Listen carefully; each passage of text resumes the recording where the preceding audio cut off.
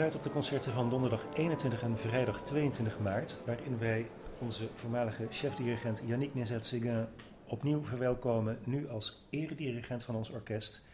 Het is een tijdje geleden dat we hem voor het laatst hier hadden. Augustus vorig jaar dirigeerde hij nu nog een zomeravondconcert. Toen met muziek van Bruckner en Bernd Alois Zimmermann. Deze keer komt hij terug met een programma waarin de 13e symfonie van Sjostakovitsj de grote hoofdmoot is. Voorafgegaan door een op zich ook niet te verwaarlozen Totenfeier van Gustav Mahler.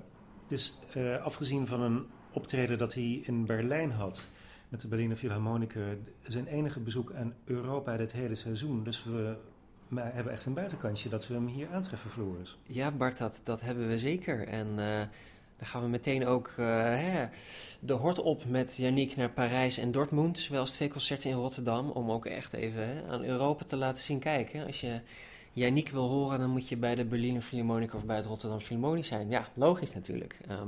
En ook heel fijn dat Yannick trouw blijft aan het orkest. Er wordt aan alle kanten aan hem getrokken. Door allerlei orkesten die we niet bij naam hoeven noemen.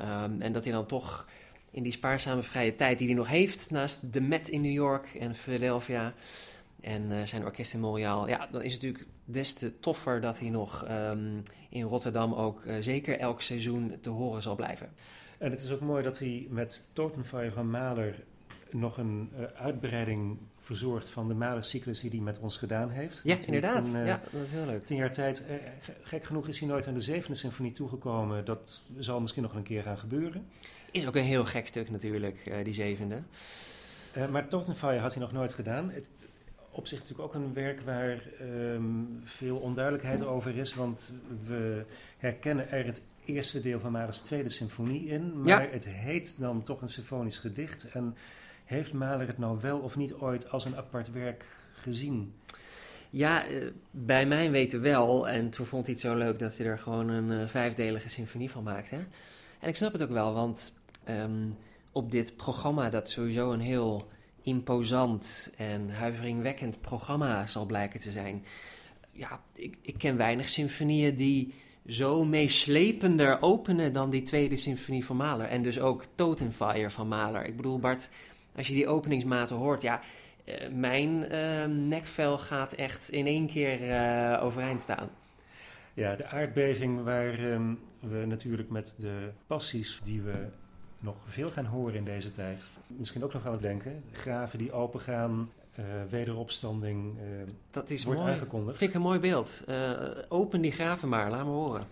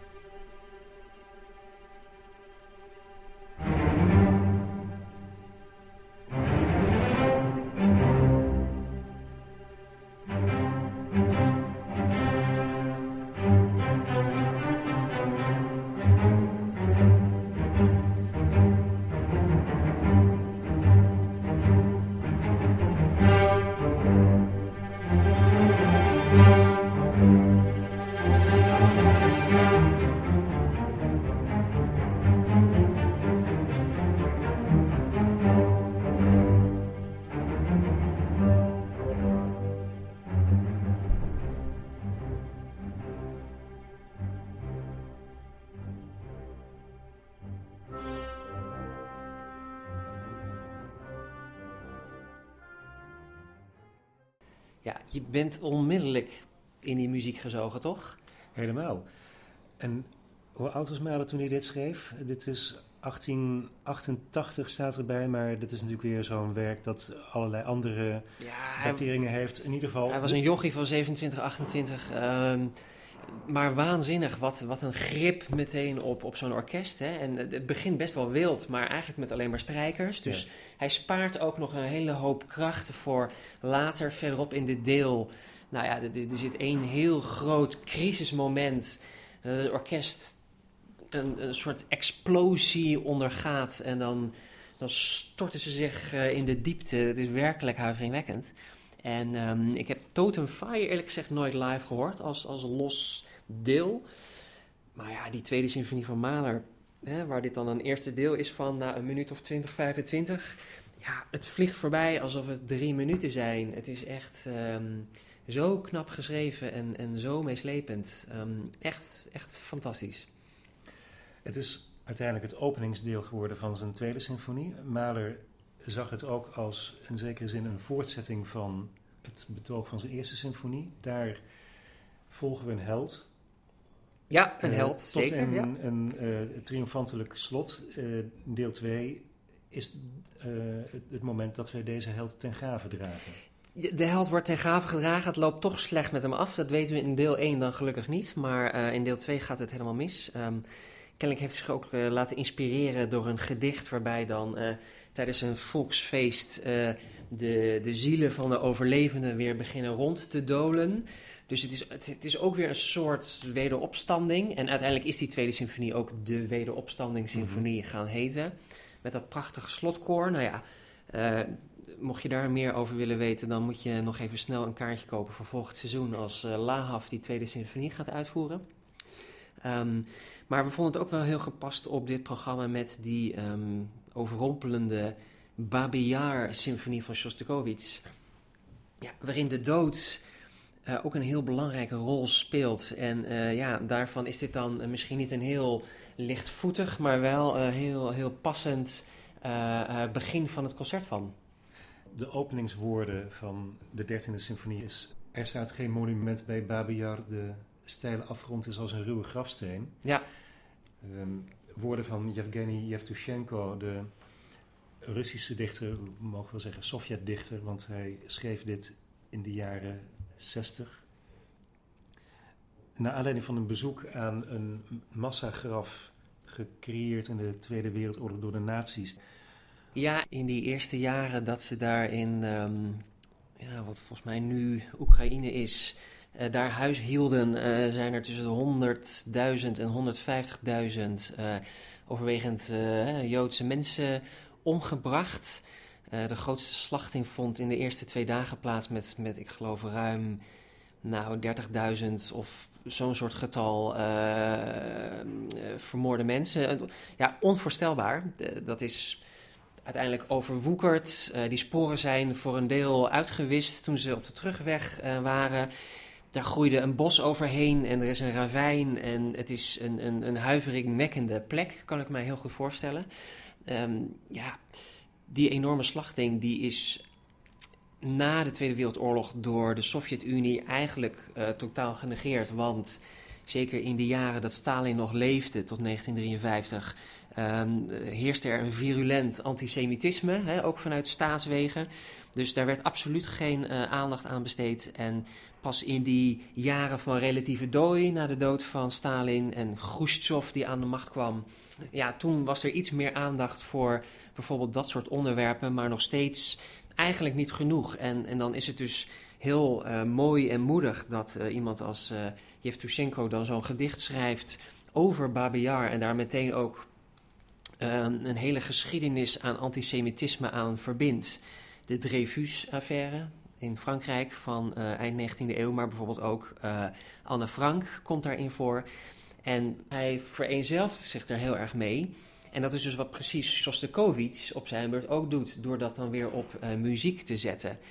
En dat was toch wel heel gewaagd, want zo rond 1962, het jaar van de première, werd de Russische overheid daar toch wel een beetje zenuwachtig over.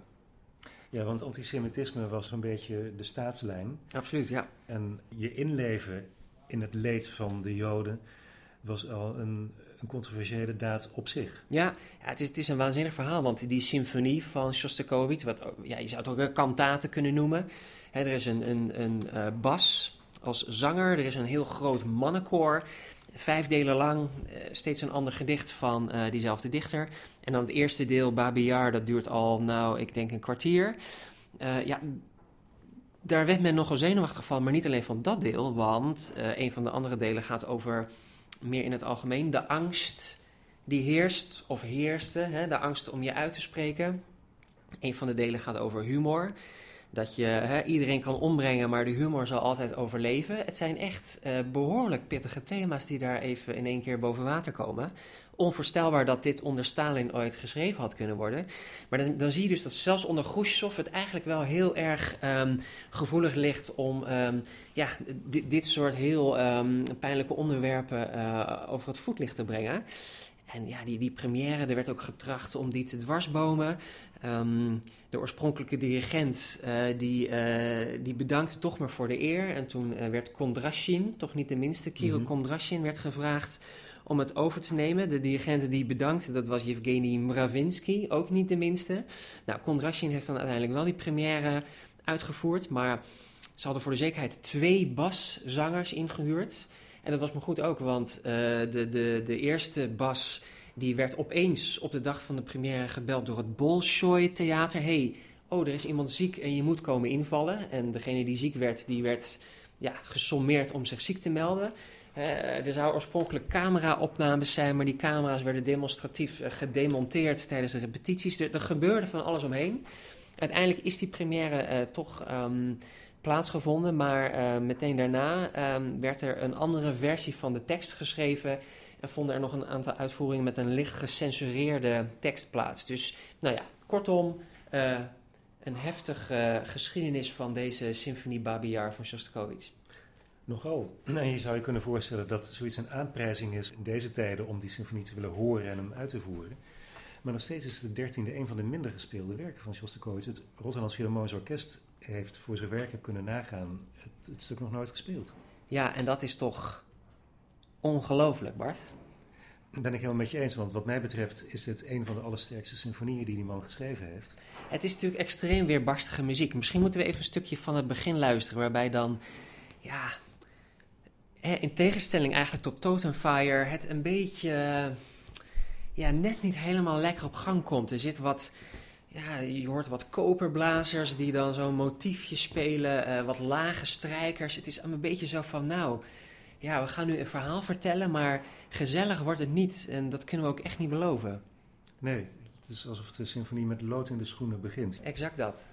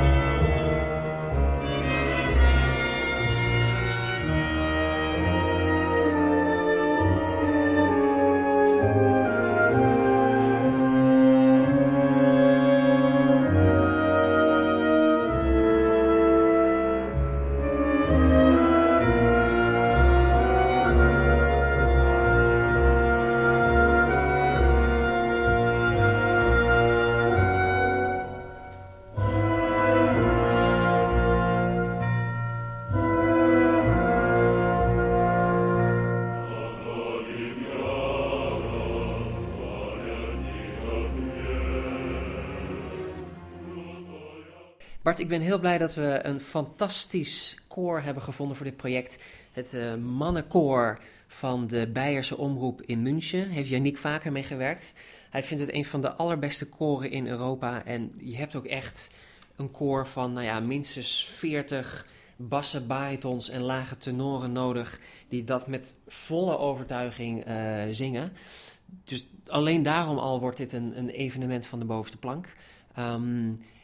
Het is gelukkig niet in elk deel even duister als nu in het eerste deel. We kunnen misschien een klein stukje horen van deel 2, humor. Je zou kunnen zeggen dat is een beetje het scherzo van deze symfonie. Dat begint met een mooie tekst. Tsaren, koningen, keizers, heersers over heel de wereld hebben parades afgedwongen. Maar humor, die liet zich niet dwingen.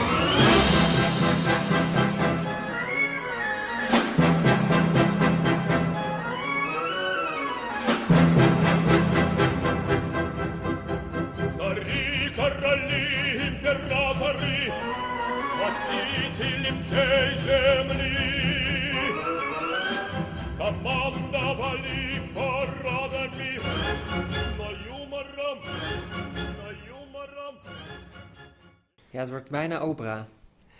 Ja, en je noemde het fantastische koor, helemaal terecht, maar de solist die we bij dit concert hebben mag er ook zijn, Michael Petrenko. We horen hem hier in een opname uit 2006, toen hij ook al goed bij stem was. Ik heb het idee dat hij alleen maar gegroeid is in vocaal opzicht. Zeker.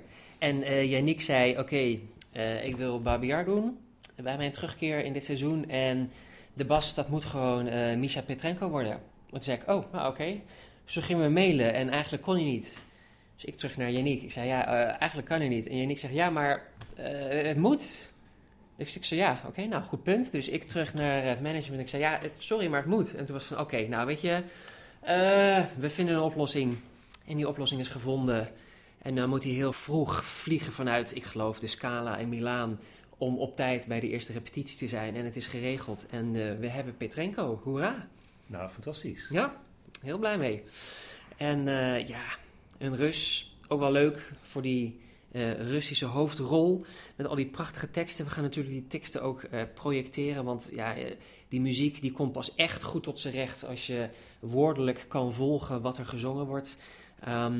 En dan komen we dan bij dat ook weer heel, eigenlijk bijna aandoenlijke derde deel van Babi-Yar. Dat heet dan In de Winkel. En dat is een ode aan al die Russische vrouwen en omaatjes met sjaals die dan in de Sovjet-tijd soms uren in de rij staan voor de winkel om daar hun inkopen te doen.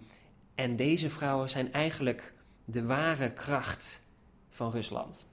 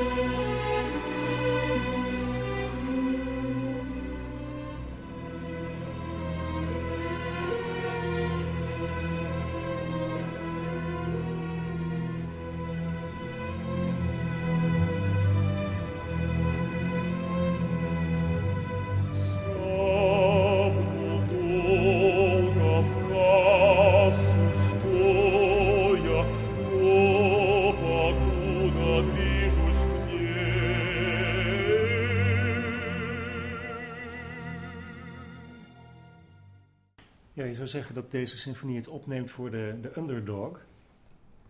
De vrouwen die niet gezien worden, de joden die gehaat worden, humor waarvan iedereen probeert om zoveel mogelijk buiten de deur te houden. Ja. En de angsten zijn natuurlijk het onderliggende thema. Waarvan jij al zei dat buitengewoon gevoelig lag, zelfs nog in Khrushchev-tijd. Ja. Nou ja, het is ook weer zo'n prachtige tekst, hè, want dat vierde deel angsten, dat begint met te zeggen, angsten sterven uit in Rusland als de schimmen van vervlogen jaren. Alleen in kerkportalen als oude vrouwen bedelen ze hier en daar nog om brood. Nou, vind ik een prachtig beeld, hè? De angst die bedelt om nog een beetje aandacht. Maar ja, tegelijkertijd weten we ook, hè, de jaren 50, de jaren 60, heel veel beter werd het er echt niet op. En dan verderop zingt men dan toch van, ik zie nieuwe angsten opdoemen. De angst om het eigen land ontrouw te zijn. De angst om valselijke ideeën te verwerpen, die onweerlegbare waarheden zijn. De angst om dronken te worden van hoogmoed. De angst om andermans woorden na te praten. De angst om anderen te vernederen met wantrouwen en te veel vertrouwen te hebben in onszelf. Dus misschien is een bepaald soort angst aan het verdwijnen, maar dat wil nog niet zeggen dat daar een zelfvertrouwen voor in de plaats komt, hè? Dat je kan doen en laten zonder daar al te veel bij na te denken. Ja, en het is denk ik voor ons moeilijk voorstelbaar hoeveel lef er voor nodig moet zijn geweest om in die tijd dit soort dingen op te schrijven, laat staan op muziek te zetten en in een concertzaal te laten uitvoeren. Het is ongelooflijk heroïsch. En nogmaals, dat verhaal van die première, ja, het is ongelooflijk en dat gaat nog veel gedetailleerder verder. En daar kun je nog hele boeken op naslaan. Mm-hmm. Op een gegeven moment is ook die partituur weer half illegaal het land uitgesmokkeld. En een mooi verhaal is ook dat het eerste orkest in de westerse wereld die dit op de lessenaar zette, was het orkest in Philadelphia, onder leiding van Ormandy. En dan is natuurlijk de cirkel rond, want wat ons betreft, wie voert het voor het eerst, lijkt het, uit bij het Rotterdams? De opvolger van Ormandy, Yannick Nézet-Séguin.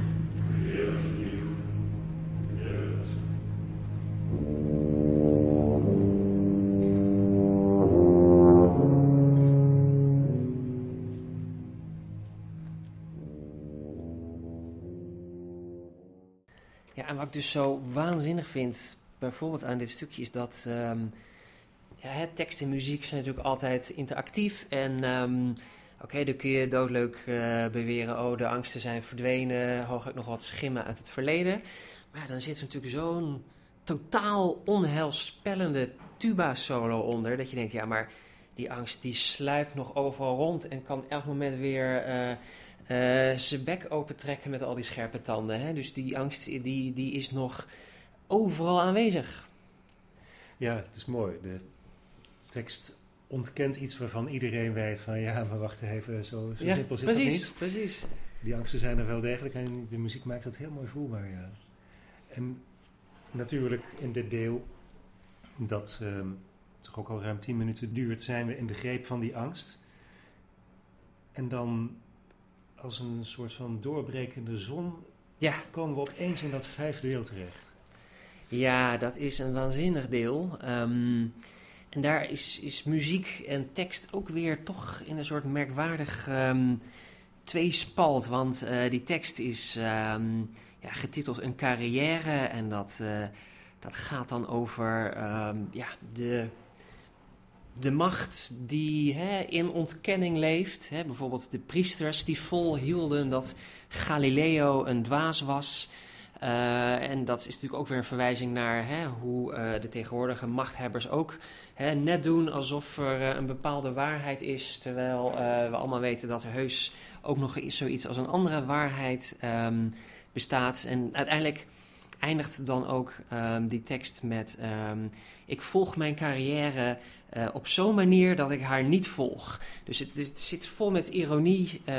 Het zit vol met ontkenning van het ambtelijk apparaat. En je zou dat ook weer heel ironisch kunnen toonzetten, net als dat tweede deel. Maar in plaats daarvan kiest Sjostakovitsj voor juist iets heel optimistisch, waardoor dat ironisch in de tekst eigenlijk iets heel hoopvols krijgt.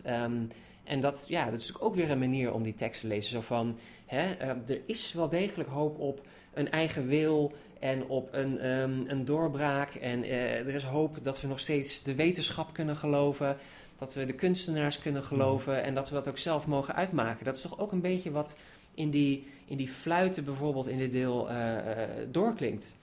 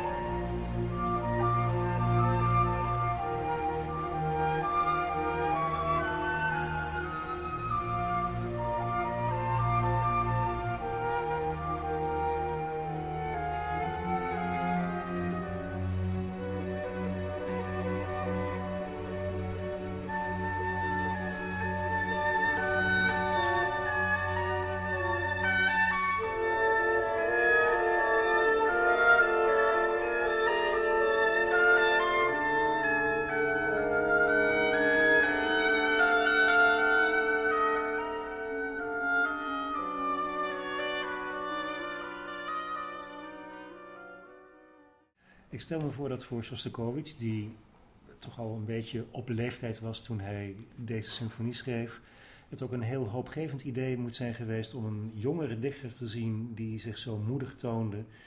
En dat hij toch ook gevoeld heeft van ja, er komt een nieuwe generatie aan die misschien wel een betere tijd ook aankondigt. Ja, dat is mooi gezegd, Bart. En daarom is het natuurlijk ook des te mooier, maar ook weer des te ontmoedigender dat deze muziek en zeker ook deze tekst anno 2019 nog bijna net zo actueel is als toen. Oh ja.